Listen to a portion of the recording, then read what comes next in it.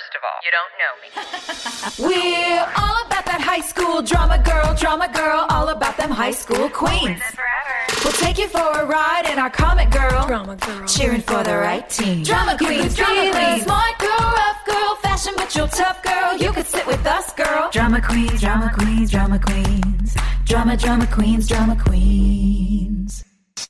Oh, hello, everybody. Hey, we hello. survived another week. Episode 3. I have no recollection of that episode, so watching it was really fun and kind of voyeuristic, because watching the whole Nathan Haley thing unfold was brand new for me. Yeah, that was exciting. It was fun to see it from this perspective rather than from just being. And I had sense memory. I didn't have a lot of it the last 2 episodes, but this one I had a lot of sense memory of being there. I remembered sitting at that table. I remembered the whole Cracker Jack scene. And I forgot that it was in this episode. I thought that happened later. I thought she was like, I agree to tutor you. And then later he did that. So that was kind of cool. That was fun to see. Did you have any idea in the moment that little bench was going to become a cultural icon in downtown Wilmington? Never in a million years did I think that. I mean, how many people have proposed at that bench? The photos we see of engagements and people there with their babies, and it's so cool. And their baby's named Haley. I know. And to see it's just this beautiful 2-shot. The DP got it just right, and whatever time of day you guys did it, it was like magic hour, the reflection of sunset in the water, or I guess it would have been sunrise because it was supposed to be 7 a.m. Yeah. It's just so pretty. It was iconic. It was so beautiful, the way the water was glowing and everything. And then the fact that Nathan looks at her and says that line, "Don't say I never gave you anything." I mean, that is the line that fans quote to me. You were saying your art matters is the one that you get all the time, Hillary. That's the one that I get all the time. "Don't say I never gave you anything." It just it meant so much to people. And I also clocked, which I don't know that I clocked it when we were filming, but Haley's still wearing the bracelet at the end of the night. She didn't take it off. Why didn't she take it off?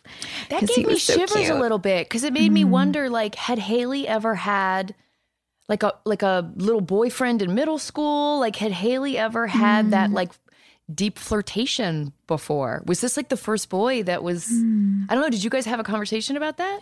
We didn't, but I do remember thinking that and feeling like this is the first, that's why she's getting drawn in, even though she's trying to be a good friend and, just do the right thing and help someone who's in need. I mean, the captain of the basketball team, captain, is that the word? The lead? So handsome. I still don't know basketball terms, but touchdown. Shooting touchdown guard, guy. touchdown. That's so Haley in that moment. Funny. Yeah, I think you hit it. That's it. Speaking of things that were incredibly authentic, what I like about our show is that there's nothing cool. The hazing takes place in someone's mom's minivan. Yeah. And they just throw him in a puddle. That's it. It's the worst. It's the worst that they do. We got you wet and dirty. What? They soaked his clothes with water in his locker. Was it water or was it pee? Do we know? I don't know. That would have been worse, because I'll tell you what, I had bullies in 6th grade and they put dog shit in my locker. And that was horrendous. And Your 6th grade bullies were harder than teenage This boys is what I'm in saying. this episode? Oh my God. I mean, I was in Jersey, so maybe that's part of it. Yeah. Oh my gosh. Yeah, that's pretty funny. That's all they did was push him in a puddle. You look so cute with your little barrettes in this episode. Pigtails. Yeah. Was that your idea to do pigtails? I have no idea. I don't remember that at all. I feel like it must You have know been. it was. It probably was. And those Our little bosses barrettes. were always like, just wear your hair down. Oh, yeah. I was like, no, I want her to look really sweet and innocent. She did. It worked. I mean, it worked. Even just that last shot of Haley and Lucas on the bench. And I saw what a baby face I was and just the innocence and sort of what I caught a moment of the appeal that everybody loved about Nathan and Haley, that it was so young. We were so young and feeling so many big things. And there was such a purity to it. Yeah. The way that you held Haley's experience and held that choice, and for this noble idea of saving your friend, sort of, took on something that you were afraid of. It was just so fun to watch. It was fun. Well, let's talk about the acting range, though, Joy, because my favorite thing on the internet is that montage that one of your fans cut together of all your kissing scenes from when you were on a soap opera. Oh, it was like the sexiest ever. It was so passionate and intense, and you did it as like a teenager, and that was all pre One Tree Hill. Yeah. So then to see you flip that switch and just be the most pure little angel on the planet. I was like, this girl knows what she's doing. I love it. Oh, it's so fun. I had so much fun with Haley, like what a cool character. By the way, talk about having fun. Brooke was like a ball in this episode. Sheeta print. My face is still red, you guys. Like, look at me and look at you. I'm very red. Oh my God. It was such a weird, like when you had that moment at the dock and you were like, oh, this scene. I popped up out of Lucas's backseat and I went, oh God, this scene. Oh no. Like I couldn't even look at it. And I remember, and Hillary, you called me out. You were like, you went from all girls school to this. I was like, listen, I can't talk about it. Like I remember being in there and like understanding. They were like, you're doing this thing and you've really got to try to seduce him. And they just like kept telling me to be sexier. They were like, well, everything you say should be, an invitation. And I look back and I'm like, oh God, a bunch of creepy old dudes wrote this and then like told me what their fantasy was. God. I don't know about this. You're 21. Could you sex this up? That'd be great. Yeah, exactly. Could you just really, with every word you say, suggest that you'd like to have intercourse with this person? Wait, so waiting in the back seat is one. Waiting in the back seat is one thing. But did you girls in high school ever change in the back seat of a car with a boy, like a boy that you liked that was driving or whatever? No, really? No, I did. No. What? Joy? That's why you were kissing on TV with all that skill. No, are you serious? Yeah. Well, again, God, it's so nerdy. I went to an all-girls school, dudes. Like, I was driving around with girls all the time. Yeah. I did get, though, being a camp counselor, very good at doing a full change in my sleeping bag, like in a cabin, because I felt weird about, like, taking my clothes off around kids that weren't mine. Even though I was in charge of them. Solid so skill. I would change in my sleeping bag and just pop out. I definitely changed in cars all the time, but never with a boy. Really? Ever. Yeah. Who'd you change in front of? I remember a couple of times there was one I remember in particular, this boy that I kind of liked, but we just had to go somewhere and I was like, I got to change. But listen, part of it being a theater kid, I was so comfortable going backstage and there's quick changes and you don't think twice about it. And it's not like your body. It's like your body. You just got to change. But did you do dance too? I did. Yeah. So there's a body awareness that dancers have that clunky people like me are always kind of mystified by. Like, wow, they know what, their joints are supposed to do. Yeah, but I remember feeling, I also, my boobs were developing. It was high school. Like I was getting attention from boys. It was like, there was all kinds of other things going on. Is that when you were too, doing your Mariah Carey thing, wearing hoop earrings? And oh yeah, that full on dark liner with the frosty lip. Yep. And the 90s. So hold on, real life and then TV life, Brooke and Joy, or Brooke and Haley, and then Sophia and Joy flip-flopped. Like a little bit. Joy's changing with dudes. Sophia's an all-girl, and now Sophia's slutting it up on the show. They took this episode to paint you two as polar opposites. Yeah. Mm-hmm. They really did. Yes. They really did. And I will say the thing that that I loved that we got, which thinking about, again, who was writing all this stuff for us, it seems even more like a miracle now. But Hill, when we had the scene, in the hallway and like Brooke gets her bra back from Lucas and then you come and, chase me out.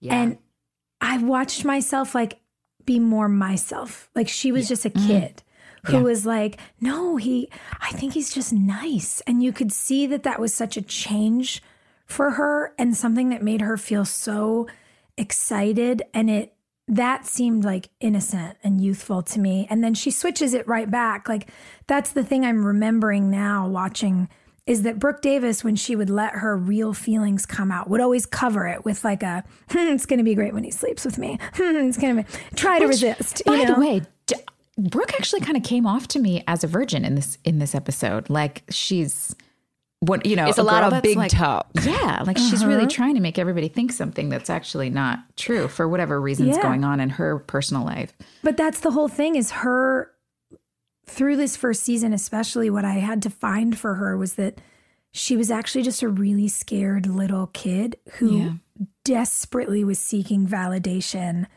anywhere that she could get it and was very willing to play the part of like, I have it all together when she didn't feel like that.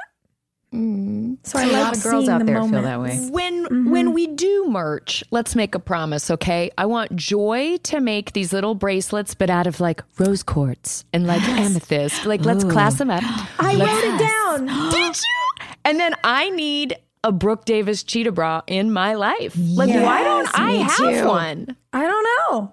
Girl, I want them pushed up. Backseat Brooks bras. Yeah. I feel like those would sell. I'm so in. I'm into it. Yeah. Guys, email us and tell us what you think. Would you buy your backseat leopard bra and a fancy Cracker Jack bracelet? I'm thinking email like iHeart a very chic charm bracelet. You know what I mean? What's our email address at iHeart? dramaqueens@iheartradio.com. There it is. The other thing that stood out to me so big from the back seat, actually, there'd be a silver lining there. But when I had to lean over and say, how many moments can you point to and say, that's when it all changed? Yeah. Perfect. And I keep asking him if he can feel it. Like, can you feel it? Everything changed for you today. And then you keep seeing these moments where it all changes for each of us. Peyton gets her artwork accepted at Thud and then also defends her artistic thesis. Yeah. Haley turns around and there's Nathan in the tutoring office and he says, I need you to tutor me. Like we had these moments that we can point to for each of our characters. And when Lucas looks at Brooke and says, you don't have to act this way, you're and he's the first guy that's ever said that to you. Yeah. We all had those little moments. Yeah. And it was the beginning of seeing Brooks as sort of the voice of wisdom that she eventually became and grew more and more into. Oh, I love that. It was cool. It was really good. And what I love is the foreshadowing of being in that waxing parlor. And Brooke makes this whole thing about, I want stability and I want a boyfriend, but nothing dramatic like you and Nathan. Like the foreshadowing there is so on point. It's so true. Also, we probably should talk about the Chad being naked with the basketballs. Oh my God. Oh, we should talk about that, Joy. You're right. Okay, so apparently what they did was they cut a hole in the basketball for Chad. But then wouldn't it have deflated?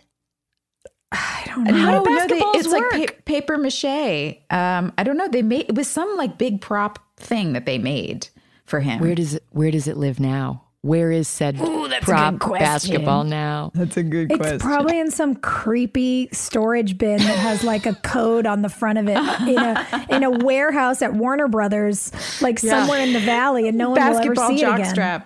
Yeah. Oh God! This is the dick ball. It's gonna be great. Yeah, big fun episode. And we also are very lucky this episode to have one of our dear friends joining us. He was here from the jump. Excited. Yeah. Yes. And so we're going to go to break, but don't go anywhere because we have a total babe waiting for you. Hey.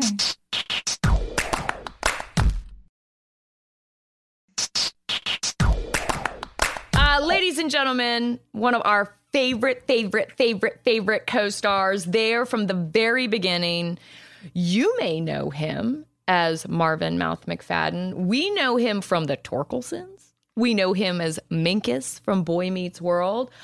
He's been in so many movies at this point. He does all these David Fincher movies that put him on a level that make us all jealous.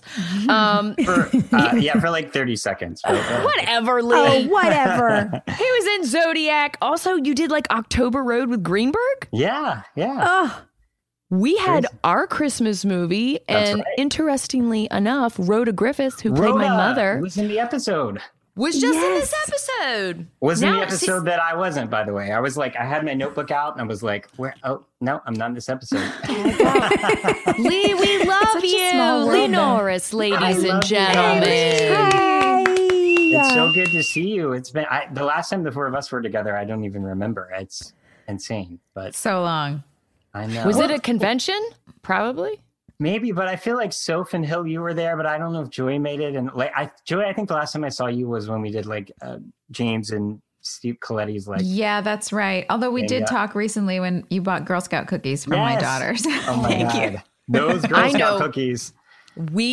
You, Sophia, myself, and Brian Greenberg all got very giggly at a bar at a hotel in Wilmington the last time we did a convention together there. Yes, we did. Remember, it was going to be like, guys, we're just going to meet for like 5 minutes.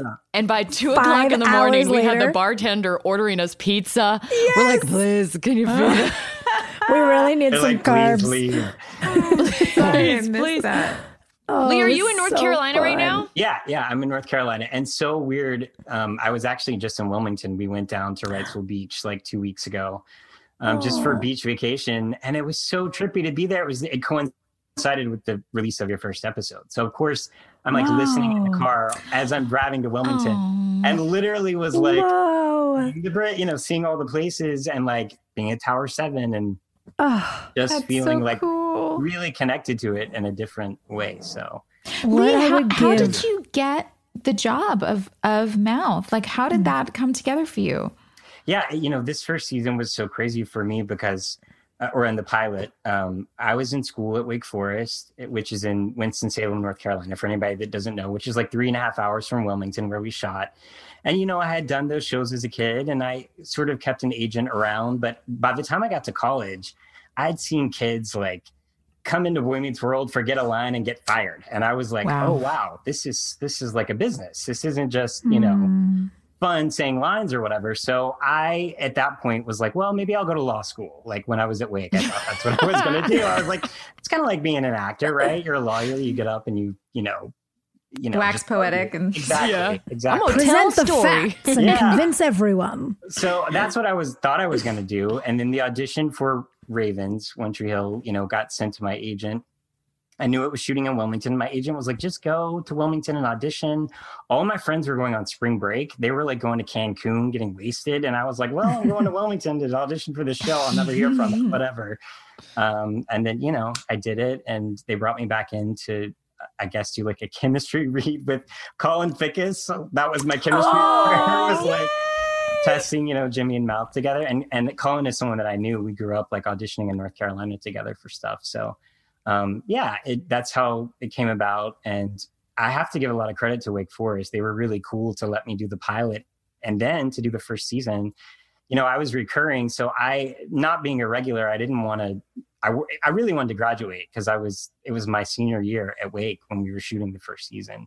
So I was driving back and forth that first year between Wake and Wilmington, writing papers in the trailer all night at the River Court, driving back to Wake Forest, taking a test on like 2 hours of sleep, getting back in my car, coming back to Wilmington. But it was, it was crazy, but it was so worth it because I got to graduate and I got to do this show that I had no idea would take me 10 years of my life. So, dude, weren't you in like an a cappella group too? I remember you being like, remember he was in a group? Of course I was an a cappella nerd, Hillary. I was. I loved it. You'd be like, hey man, my group's performing on Thursday if you guys want to come check it out. Yeah. Dude, our group was the first co-ed a cappella group on campus. That was like a big deal, that it was men and women. Like, this is a Southern college. Like, it was like, we were like the risky kids that like could have girls and guys in the same group. Like, what are the risky a cappella kids? Oh my God. What was your jam? What was the jam that you guys performed? So we sang Sexual Healing, and I sang it as a duet with a girl, my friend Susie, and it was... My friend Susie? Yeah. Oh my God. So. Had you hung out in Wilmington before? Yeah, growing up I grew up in North Carolina. When I wasn't in LA shooting the shows, I always came back to North Carolina because this is where my family and friends were. And so I had done 2 episodes of Dawson's just as like little throwaway characters, and had gotten kind of a peek at that world and a lot of our crew. And I did all those terrible TV movies in the 90s where I was like the kidnapped and battered and abused child. Wait, give us some names. Give us names. Any Place But Home was the name of one. And I was actually kidnapped, and I didn't want to go home because Alan Thicke was my dad and he was abusing me. I mean, oh my God. You can't even make this stuff up. But. Actually, that brings up a good point, because you, having grown up in this business, I kind of grew up. I started when I was 12, but I think you were younger when you started, right? How old were you? I was 9 when I did the 12%. Yeah.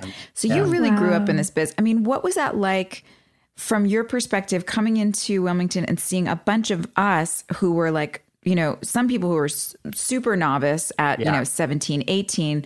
I had been around a little bit longer, but, you must have known so much more about the business and what the expectations were, and, kind of watched us stumbling through it. What was that like? No, it was, you were so helpful. Like, I know nice you were of you really to say that. I just remember coming in and, I, again, sort of picking up on what I was just saying, watching kids get fired. Like, I came in with this it's ingrained in you as a child actor. You're like, or back then it was like, you hit your mark, your lines, you don't ruffle feathers. I just wanted to work and be there. And so I just tried to, I was always the first one in the van to go to set. Like, I didn't want to give them any reason. Yeah. Because I loved doing the show and I loved you guys. And I wanted to, the Mouth was just literally a sideline character. It just had, nothing to do with the start. So I had no idea whether they would keep writing for me or not. In fact, Sophia, I remember one night we were in like I Heart New York Pizza after, do you remember that place? Oh my God. Yes. Downtown, we'd had some drinks or whatever. And I just was convinced that they weren't bringing me back. And I was like, guys, it's been nice knowing you. I really enjoyed getting to meet you all. Like, I'm not going to see you. And you, Sophie, you're like, shut up. We're going to make them bring you back. And I was like, I have no idea. I just didn't. I was like, you are not leaving. That's right. I will not allow it. But no, it was just coming in. It was a totally different world than doing something like Boy Meets World, which was a sitcom and was so contained.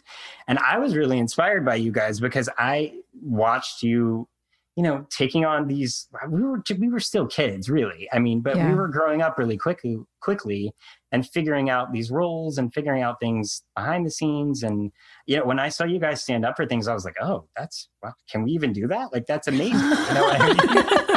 These girls don't know the rules. That's what I'm like. I'm wondering if you just sat back and watched us step in landmine after landmine and you're like, whoop, can't do that. No. I'll never forget a day where I got really frustrated on set and we were all in our cast chairs and Lee just looked at me. It was that scene on the quad. You know which one I'm talking about. Yeah. And Lee just looked at me. He goes, well, tomorrow's a new day. Like, it was so like I'm a 90-year-old character actor with a cigarette like hanging on my mouth. Take it over, kid. You know what I mean? Yeah. You'll be fine, kid. No, I was totally inspired by you guys. And Hillary, you were so sweet to me at the pilot. I remember I came in because Joy and Sophie, you guys hadn't gotten there yet. And Hill, I remember you came in and I knew you from MTV and I thought you were gorgeous and smart and just like the epitome of cool. And, I was just like number 12 on the call sheet. Like, no one had to be nice to me. And you came right up to me, baby. And you were like, look, my brothers don't care about Chad Michael Murray. They care about Minkus. Like, they were you made me feel so at ease. And I'll always love you. Yeah, I think I probably made you sign things. I was like, hold on, I'm going to need you to sign some stuff. Because Boy Meets World was like a huge deal when we were growing up. You were on a hit show.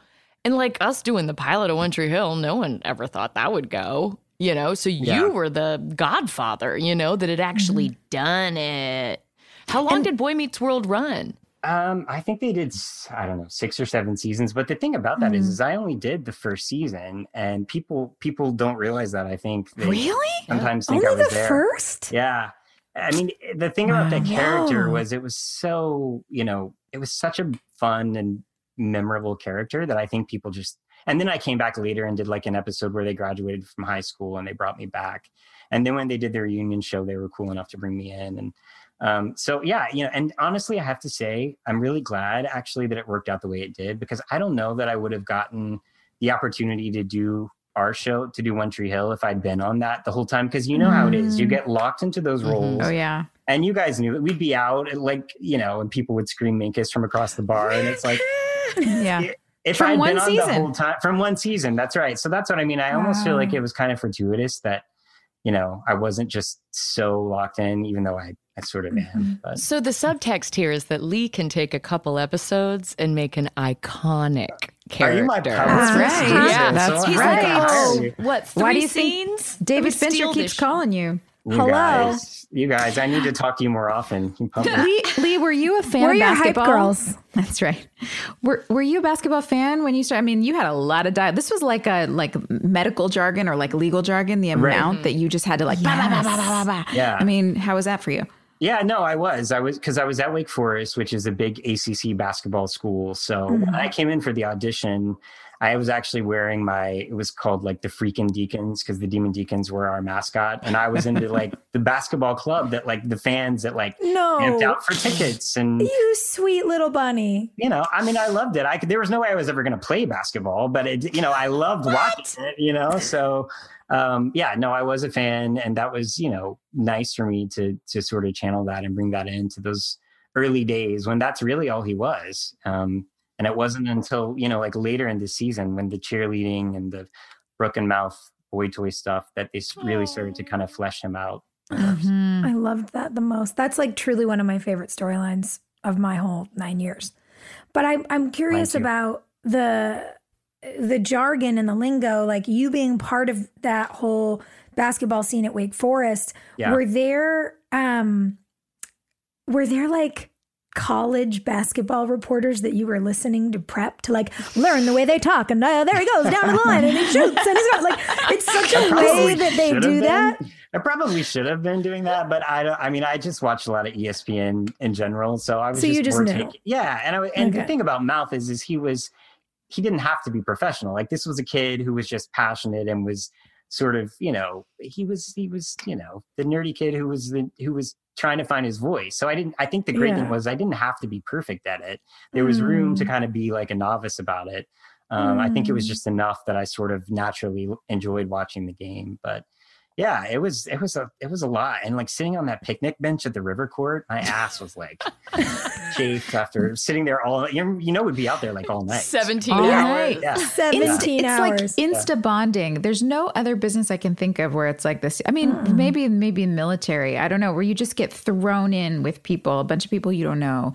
And all of a sudden you're up all night together. You're spending long hours and like lots of time sitting around, lots of time just quietly available to talk. And, you know, it's really cool. Did you feel, because you were there for all those river court nights and everything, that was your gig. So did you feel like you were able to really connect in with the whole group, or did you feel like, so what was your experience like in the first season? Those, I don't know about you guys, but those were always my favorite scenes when they got all of us together and we just got, you know, it was 3 a.m. and we're just, you know, goofy.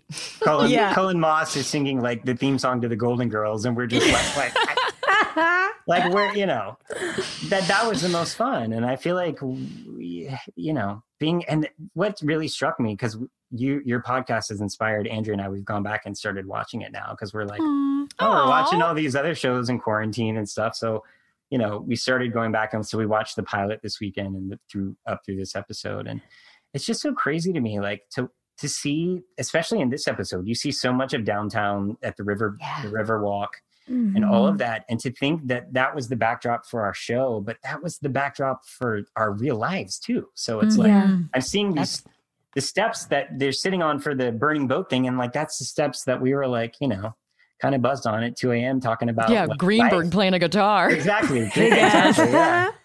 So it's just so surreal. But yeah, those are by far my favorite scenes, you know. Lee, were there any like misconceptions about Mouth? Anything that, you know, people maybe didn't quite understand about him, or anything that you really felt you wanted people to understand about him? I don't know. You know, I mean, I think as far as Mouth, I think what's interesting about him is you see him as sort of the nice guy, and yet he was written in a different time. And I think this is true about all of our characters, right? I mean, there was things that were written for him that now when I go back and look at it, I'm like, oh, I don't know if he should have walked up to Brooke and just kissed her without asking at the high school. You know what I mean? It's like, God bless you, Lee. I don't know. There's just things like that. But, you know, at the same time, we're making a TV show. And if we all just did the right thing all the time, it would be boring. So I understood that it was like heightened and different. But yeah, I mean, I don't know. There was things where he like threw the brick at the windshield of Brooke's car. And I was like, where does this come from? You know what I mean? It's like, reading the script and yet I'm like, here's the child actor in me, like, got to keep this job. So I'm just going to do whatever. Yeah. Or just like, you know, Hillary, like in the later season, Mouth is like in a fat suit. And I was like, what is this? Like, I had no idea. It just Lee took a turn told me sometimes. about this. Yeah. Just like, I forgot. you know, we did our Christmas movie a couple years ago and we're all staying in like a Hampton Inn in Louisiana. And Lee would come over at the end of the workday and we'd just talk about stuff that same way, like we've all kind of decompressed together. And Lee's like, oh yeah, do you remember like when Mouth was in a fat suit? And I'm like, what are you talking about? Yeah. I totally missed all of that. Yeah. So these aren't so much misconceptions. It's just, I think that he can be viewed through a different lens now. And my hope is that I always, no matter what was written, I always wanted people to see his real heart, that he wanted to be a loyal and good friend. Whether he always did the right thing is definitely up for debate. But I hope that, because it was important for me to be on the show. I mean, there was pushback when they went to make me a regular. The network was like, well, he doesn't look like a model. And I was like, come on, guys. Like, you know, how many Janes and Chads do you need? Like, I thought what was cool about our show was that it was a little more grounded, and it was nice to see a human face looking back. And so I've always, of course, been protective of him because I spent so long playing him. But, you know, I understand that there are people that can feel differently about him. So did the writers ever, like, did you have input with the writers when at some point as you stayed longer and got more comfortable, like just being there and being a part and really became a part of the show? Were there times when the writers would come to you and be like, hey, would you have any ideas or things like that? No. That did not happen. And again, I think it all stems from that, just how I was raised. So like, I'm just going to see this through. And I do want to be careful too. There are writers on the show that I love and that I'm friends with. Yeah. And listen, coming up with storylines for all of these characters for 9 years. Yeah. Spinning plates. It's no wonder that I ended up in a fat suit. Like, I mean, you know, at some point, what are you going to do for these characters? So I want to be careful and say, I loved playing him. He was a great character. He got to do funny stuff. He got to do drama. So, you know, I'm grateful for that. But Mouth was special because he was the everyman. You know what I mean? Like Mouth represented every kid in high school that wasn't captain of the basketball team, wasn't captain of the cheerleading squad. Yeah. Like, he's an important person for our fan base to be able to connect to. Right. However, Mouth pulled chicks. Like, every chick on the show had a Mouth episode. I know. Is what I'm saying. I never. We had our go-kart rendezvous. We did. You and Soph had, what was you and Soph's? What was your romance? What'd you guys do? Limo? I took Mouth to a strip club. Oh, right. Right. We had like a night in a limo. We were all dressed up. Oh God, I can't wait to get to that episode and figure out what in God's name we were doing. But I just remember that Lee and I were both so uncomfortable. And you know, this had to be Brooke Davis's idea. Of course. And Lee and I am like, what is happening? And the writers were like, it's going to be great. And I was like, I feel really uncomfortable. And you, sweet angel, you were like, this feels, I don't know. And you just kept putting your hands up because like you didn't want the girls to think you were going to try to touch them. And so the girls that had been hired to like be these, I mean, they were strippers. Yeah. Who were hired to come on the show, drew us little notes and smiley faces on their pasties. I totally forgot about that. You're right. Pasty faces? Yeah, so they wore pasties because like they knew we were just. They wrote freaking notes on out. their pasties. Yeah. Like, so hi, I did love that the show. once. Like, little spot. What? Joy? I had no idea that was a stripper thing.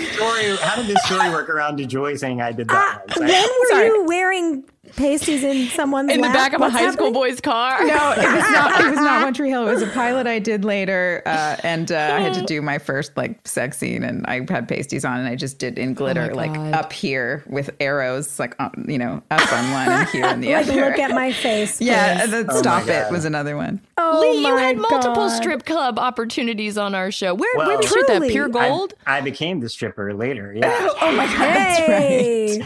Yeah. How long Yeah, did it where- take before you were comfortable enough to show us your dance moves? Because for anybody that doesn't know, Lee is the best dancer on the, show. best. So good. Well, I mean, that was in my younger age. Now I have a 2-year-old and I can't even bend over. But, I think you guys, I've heard you talk about this on the earlier episodes. Like we saw pieces of ourselves start to being worked into the characters, and you know, we would go out, have some drinks or whatever, and we would blow off scene. We would go to like Oliver Twist, and it was 80s night. Oh you my know, God. and, Oh my God. we would go out and just dance, and we were having fun, right? I mean, and But do you remember like downtown Wilmington and it being a big deal to get into Oliver Twist? Like you had to wait in the line in Wilmington, like you were in Manhattan or something. Guys, we're on the list at Oliver well, Twist. and then we could only go to certain places because James could only get into like certain places that they would let him in. So Not that he was doing anything illegal. no, not at all. Not that he wasn't 21 yet. But Lee, I will say, like, you and I laid the foundation of our friendship Yeah. on loving hip hop Yes. and going dancing. Do you remember our every song? Weekend. I'm gonna put you on the spot. Of course I 369. do. We loved Wait, the Yin which Yang one is Twins. it? We loved the Yin Yang Twins. Oh my God. I remember No, that. that is our fucking song. We would And be like, we would be like across the like bar or whatever. If this song would come on, it was like, this. it was like the part. Red Sea would part because Lee and I would be screaming, running toward each other like some weird drunken version of like a slow-mo love moment in like an 80s movie. And we'd just hit the middle of the floor and like we'd get the whole bar dancing. Yeah. And this didn't happen once. It happened all the the time. time. Like all the time. That's how we became friends with Jane Beck because she heard we would like go out Yeah. dancing. So she started coming with us, and then Jane would do push-ups on the edge of the pool tables. That's right. Up at Steph's bar, the one upstairs, Odessa. That's right. Odessa, the pool Oh my tables. God, yes. Right. And we were all like, Jane's the coolest person we've ever met. The coolest. And for everyone listening at home, Jane Beck is, one of our very best friends from the show, worked in our wardrobe department for years, is like a brilliant, badass, creative woman her. who also is the strongest person I've ever met Yes. and can do push-ups in a handstand. Yeah. And I have to say too, guys who are listening, don't be afraid. Don't be afraid to get on the dance floor. This is how I met my wife. Like, Yeah. this is how Yeah. Can always get the ladies with There's dancing. tons of guys standing on Oh, the yeah. side, and they're not gonna get in there. So go out, do it, have fun, and you never know what's gonna take you. But yeah, then I of course love that. it showed up in the script. 3 episodes later, where Mouth's like spying on cheerleaders and learns the cheerleading routine. And Oh my God, it's Yeah. so precious. yeah. What was your favorite episode, Lee? Oh my God. I have different ones for different reasons. I mean, I think 316, the school shooting, is like obviously important for a lot of reasons, not just the obvious ones about the subject matter, but also like the whole, we didn't know if the show was going to make it because that's when the networks were combining, and I think we all felt like sort of spurred to try to do something to prove like we're worthy to like continue on or whatever. So that one's special. And then I love the very last episode where Mouth gets to give his speech about what you do matters and how you do it matters. And they set up a scholarship fund based on Jimmy and all that. So there's pieces of different ones, and then all the times we went on trips, it was just so fun whenever it was like sleepaway camps, Trips were fun. They were Lee's a interesting. good traveling buddy. Let's just put it that way. Yeah. Lee's also the guy that you want in your corner. We're going to get into a little segment in 1 second, but before we do gosh. that, I need everyone to know if you're ever at a wedding and you need to sit next to someone that will get you in trouble, it is Lee Norris. We went to Tyler Hilton's wedding together. Oh my God. And they sat us at the actor table at the reception. And an actor who will remain nameless, who was much more famous than we are. We'll tell you after. We tried to include them in our conversation because, right, like we're all like small town Southern kids, like, hey man, let's be friends. You know, that's, you engage when you meet strangers. Was this person by themselves at the wedding? No, they were with their girlfriend. Oh, okay. But Lee and I try to get this person to like engage, and we're like, mistake. Terrible idea, right? And so we're like, hey, what's up? And they just stood up and walked away. Just like left. And so as the night progresses and Lee and I are on the dance floor and drinking drinks and having a great night, the whole rest of the night, we'll have to beep this. Lee would yell out, you to this guy across the wedding. And I was just like, it's such a strong move to know who your circle of friends are and to be like, we're going to roll deep tonight, friends. And I don't care that it's someone's nuptials. We're going for it. Oh my God. Oh my God. He's the best date. You're just a good date. So phenomenal. Lee, Stories. even We your got wedding, stories, guys. your wedding was the best. Like, I have seen photos from your wedding where I'm just like, who is that person I was dancing with? And then like, we were all just raging. It was like a sea of bodies. So fun. It was like a music festival, but it was also like a very beautiful, gorgeous, like North Carolina on the water event. But like, we just can't help ourselves. We turn it into a rager if we're all in the same room. Yin Yang Twin. What do you want from me? No, the wedding planner was like, do you want a band or a DJ? That's like the big question when you're having a wedding, right? And I was like, looking around Wilmington, I'm like, I don't know if there's any bands that are going to be able to pull off Yin Yang Twin. So how about a DJ? So, they brought in a DJ and we just, lost our minds. I loved it. When that song turned, Andrea is so sweet. Y'all, Andrea is Lee's wife. And our song came on and she just literally handed you to me. And I was like, thank you. Thank you, sister friend. This is our moment. She loves you. Yeah. I know Andrea loves me because of that moment.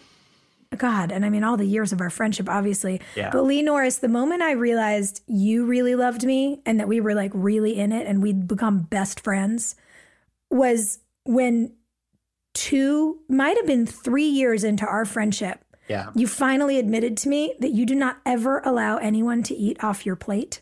Ever. Really? And I have eaten off of your plate since so many times. Second night we had dinner together. I just was like, oh, that looks delicious. I'm going to try that. And Lee, I didn't know, was like, oh my God. And he would eat around the bites I had taken for months, but didn't have the heart to like break my little Italian like family style spirit. And eventually he got over it and would, we would just share food. But you told me years later. And I was like, you sweet human. Well, there was something clearly wrong with me. I don't know why. It was just one of those weird things. But like, I grew up as an only child, as you did, Sylvan. So I just wasn't used to like that feast or famine environment of like, I don't touch my things, guys. Yeah. God.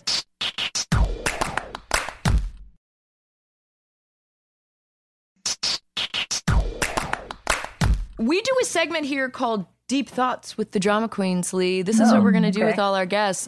Joy, why don't you hit them with some deep thoughts? All right. So, Lee, I would like to hear what your favorite and least favorite storyline with your character was. Oh, my God. That you remember. I know we were saying, it's hard to remember all of them because it's a lot of episodes and a lot of in and out. So, I mean, but that just whatever comes to mind. Yeah.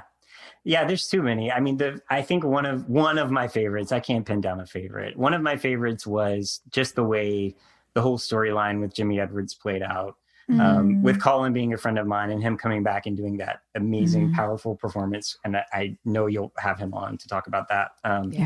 So doing that, and then like the follow-up episode where like Mouth gets, I think takes Jimmy's yearbook and like gets it signed by everyone and takes it to Jimmy Edwards' mom, who was played by this sweet, amazing actress who's in North Carolina, who's a professor at UNCW, who was just like, she started crying in the scene and I started crying. I was just like, that was a really was a favorite. I loved the relationship with Brooke. I loved that it evolved from him having a crush on her thing to just being, you know, like we are, like good friends, you know, and just I always love those scenes.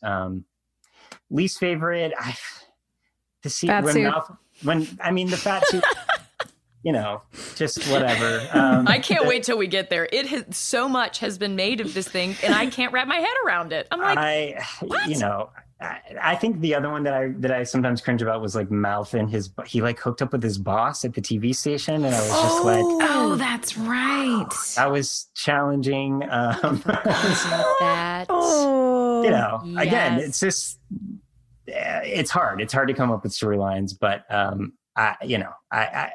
in general, I had a lot of fun. So, and what about when if you have a friend who's like coming to Wilmington, tell us what your number one must do. I mean, especially being a North Carolina boy, like what do you tell your friend? Hey, here's what you got to hit when you're in It's Wilmington. all about food. And so don't share your plate, but you have to go to Brasserie and you have to get their mac and cheese. Yes. Which I just did 2 weeks ago. And Brasserie du Soleil. Yes. I love that we all still go there. That's where I had dinner when I was in town last too. The tartare. Yes, tartare is so good. Go there and get the mac and cheese. Go to Tower 7 and just fish tacos. Everything there. Margaritas. Yeah, what it's I all would about the give food. for a Tower 7 moment right now. Ooh. I know. And then sadly, Deluxe is no longer Deluxe, but the space is still there. It's something. It's called something else. But is it a similar vibe from Deluxe? Yeah, it is. It's still got like that nice exposed brick bar. I mean, if anybody really is a fan of the show and wants to see where we like lived our lives and aired out some talks, like the bar at Penn, I think it's called Pinpoint now. Like, just sit there and like our it's ghosts got our roaming secrets. around. Yeah. Well, do you remember when we shot the pilot, the Dawson's Creek kids were still wrapping their last season? And like, we would just watch them in the window of Deluxe, like, okay. And the second they vacated the premises, that's when we like infiltrated and we're like, well, I guess it's ours. It's ours. It's turf war. I think about that bar and I think about that amazing line we all loved from the first episode when Karen says that place knows too much. And I'm like, ooh, Deluxe knows too Deluxe and much. Firebelly. Oh my God, Firebelly. Amazing. All I'm saying is, didn't they have like super cheap tacos at Firebelly? like- you get a taco for like 50 cents. Yep. Hillary, I think you and I used to go. Like, we would meet each other on like Thursday. I lived for, like, above $2 it. tacos. Yeah. They would order that beer Hoegaarden for me because that's the beer that I liked. And when I moved, they gave me all the cases that they had in the basement because they were like, no one else drinks this shit, Hillary. Like, you're the only one. So if you're moving, take it. Take it with you. That's Wilmington. That sums up Wilmington. Good neighbors. I'm curious from your perspective as, I mean, you were there with us so we have all these on-set memories and we were saying it was hard to separate what the audience was seeing and why the show kind of took on this pop culture zeitgeist, like phenomenal, like just went off and blew up. God, I can't talk. But you know what I'm saying? So like, you know, for all of us, it was hard to really see why and how that happened and what that was like for the audience because they were all wrapped up with the behind the scenes stuff that we were experiencing. But because you were in and out a little bit more, can you explain a little bit about why do you think the show just took off the way that it did and stuck? Yeah, that's a great question. I think particularly being at Wake Forest as a senior in college while the first season started airing, like when the pilot aired, I was at Wake and my friends like threw a premiere party in the auditorium, in the like communications auditorium. And like my friend made cookies and, you know, we were in the seats, like watching it. And I was like telling them all, I was like, cause the OC had just come out and we were like, there was all this fanfare. And I was like, well, it's kind of like the OC, but better hopefully. And like, it's a little more like North Carolina. And, you know, I was just, trying Less to explain sexy. Less sexy. And yeah, I think it was an interesting perspective to be able to see like real kids like watching it and reacting to it. And yeah, I think it's a lot of what you guys have touched on. I think just to be perfectly honest, I think you three are a huge reason of why the vulnerability and the things that you guys tapped into as actresses, it just felt a little more real and grounded, I think, than some of the other stuff that was out there. And I love that we started with that small town feel, and that it wasn't all like, you know, kids, just rich kids, like that there was that sort of soul to it. I think that's what drew, you know, all of us to it as actors even. So yeah, and just watching that play out at school and seeing kids' reactions, that's a lot of what I saw. But you know, it's cool to go back now and watch it, and as an adult and see it clicking in different ways, and as a dad, and kind of just, you know, it's totally different. Yeah, now that you're a dad, like, Lee, you've done a little bit of everything. You've done a ton of TV, you've done a ton of movies. Like in this chapter, what would you want to do next? Me, I want like a cushy Disney Channel job where I just play a mom that comes in and like wags my finger, and then I go home, you know? What's your dream gig at this point in your career? I don't know. I mean, I feel so lucky. Like, I feel really fulfilled in a lot of ways. I mean, for me, any character that is like, even going off and doing the little role in Zodiac was so fun for me, because it wasn't the nice kid. It was this creepy kid who's like out with this married woman, and like he's wearing 3 layers of clothes, and like something's up with this kid. Like, you know, just playing sort of off characters is kind of fun for me, because it's just so different than the quintessential nice guy or nerdy character. So anything that offers depth like that is fun. But, you know, I'll still do the nice guy stuff too. And what's Greyhound about? Tell us about Greyhound. That's your next project. So Greyhound was this amazing movie that was supposed to have a great, you know, big release in theaters pre-COVID, obviously. And so when COVID came along, it ended up, Apple TV snapped it up and made it available. But yeah, it's Tom Hanks. It's just Tom Hanks, guys. Sorry. Lee's off just working with Tom Hanks in the world. He wrote the script based on a book, and, you know, they asked if I wanted to audition for it. It was like Messenger number 2. And I was like, I don't care if it's Messenger 47. If I get to hang out with Tom Hanks for 2 months, I will audition. 47. Whatever, you know? So I did. And I was so lucky to get to do it. And I spent 2 months in Louisiana shooting with him and these other guys. And we were on this, you know, they made the fake bow of the ship, and we were on a gimbal that was controlled electronically. So they were like shifting us around and throwing water on us and wind. Wow. And it was like a masterclass to just stand 5 feet from Tom Hanks and watch him day in and day out. And then, you know, go up and have my interactions with them. And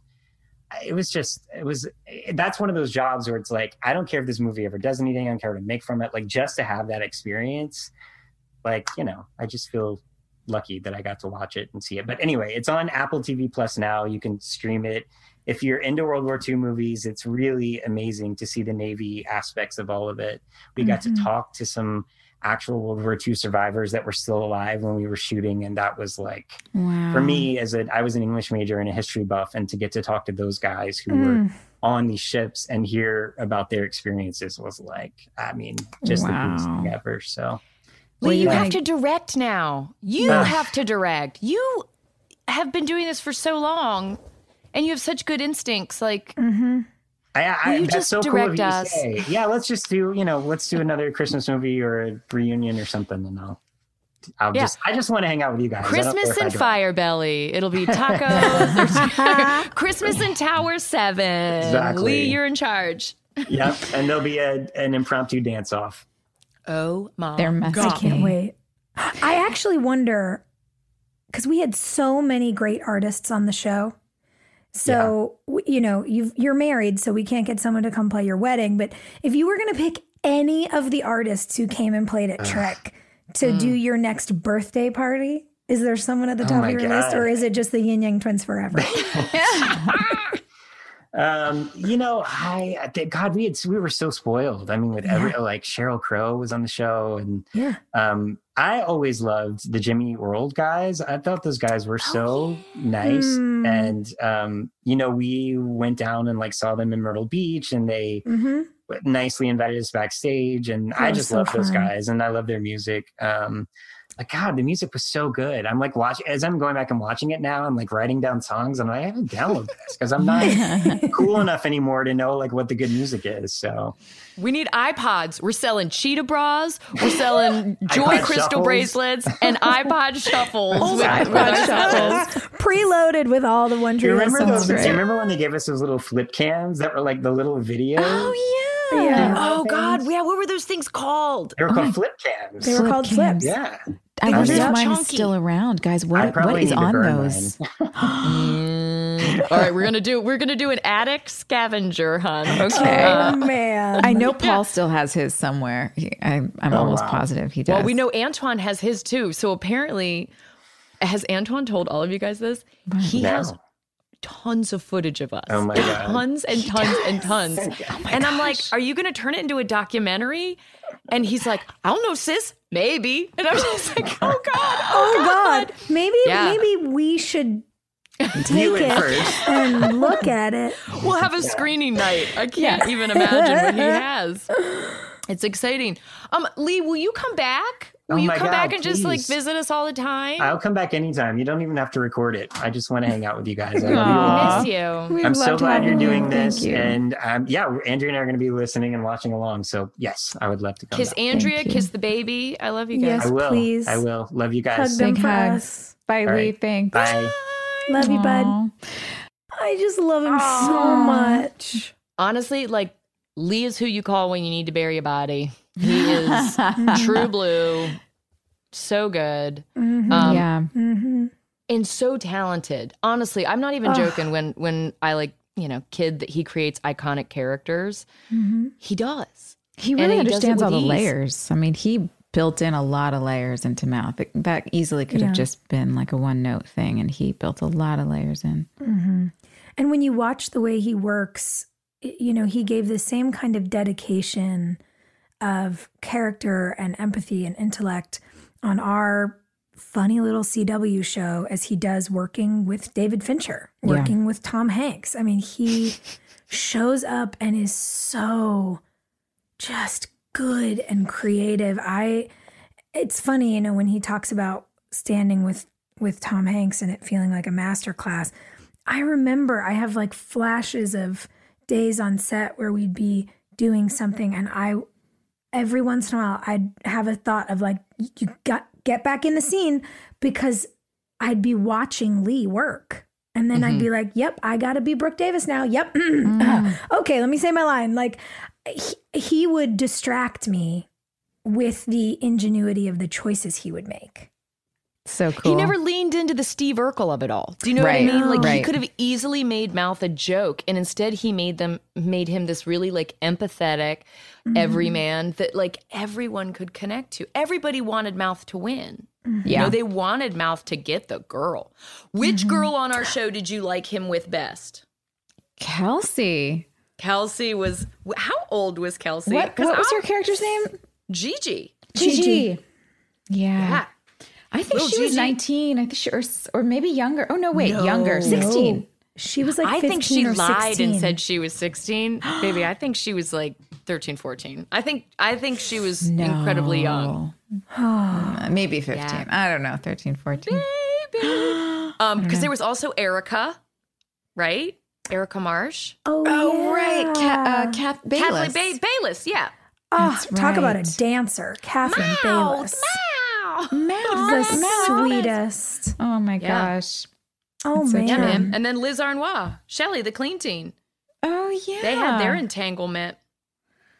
I thought him and Gigi were so cute together. Him It and was cute. Kelsey. But I loved later when he wound up with Lisa Goldstein. Yes, that was a winning pair. Yeah. Their sweet relationship. Yeah. Frankly, I'm mad I never kissed him. I know. Me too. Come on. Damn. Hello. Never got a shot. Girls, is it time for Most Likely To? I mean, let's Should we do hit it. Let's spin the Can wheel. we get a drum roll? Spin the wheel. Spin the wheel. Join the CIA. Who is most likely to join the CIA? And this is characters or actors or both? Oh, any old buddy. Anything throughout the Any old entire buddy. run of the show. Most likely I to think join the so. CIA. Ooh, the CIA. Very Mysterious. Barry. You know what, Joy? Whitey? You're right. You're right. Because Barry Corbin, I want to say, is like from New Jersey. He was like a Shakespearean actor. Like What? Barry with his southern accent and his And he decided to become a cowboy as an adult. Hold on a second. Look, Google Barry Corbin. And he created this whole other persona. And it worked. And it tricked And everybody. it's just who he is now. No, it says here he was born in Texas, but he told me he lived in New Jersey for a long time. Hold on. maybe he was in the CIA when he was in Jersey. I'm saying, he's telling Honestly. stories. I will say, though, after our analysis of Lee Norris's incredible acting skills, I feel like he'd be great in the CIA. Oh, yeah, he could pull it off for sure. As like one of those actors, like, you know, they've been doing it since the 40s. I guess they would have actors. Betty Grable was working for, you know, so that you fly over and you just go to a restaurant for dinner, but you're actually like passing off a package to somebody in the kitchen. I think Lee could pull that off. Yeah. Yeah. Because he can be the life of the party, and he can completely, you know, put his 3 layers on and disappear in the corner.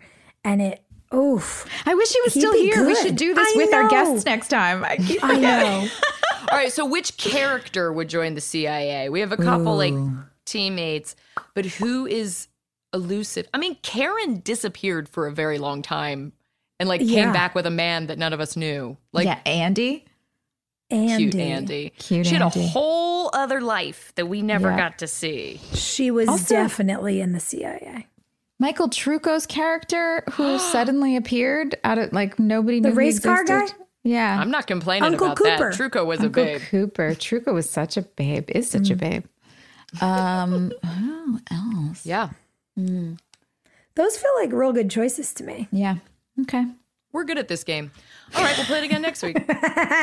Thank you guys for joining us. Episode 3 of One Tree Hill. We're so excited to watch it. Come back next week and watch another and talk with us about it. Well, listen to us talk, but you know, we want to hear your thoughts too. So Send us post your an email questions. and reach out to us.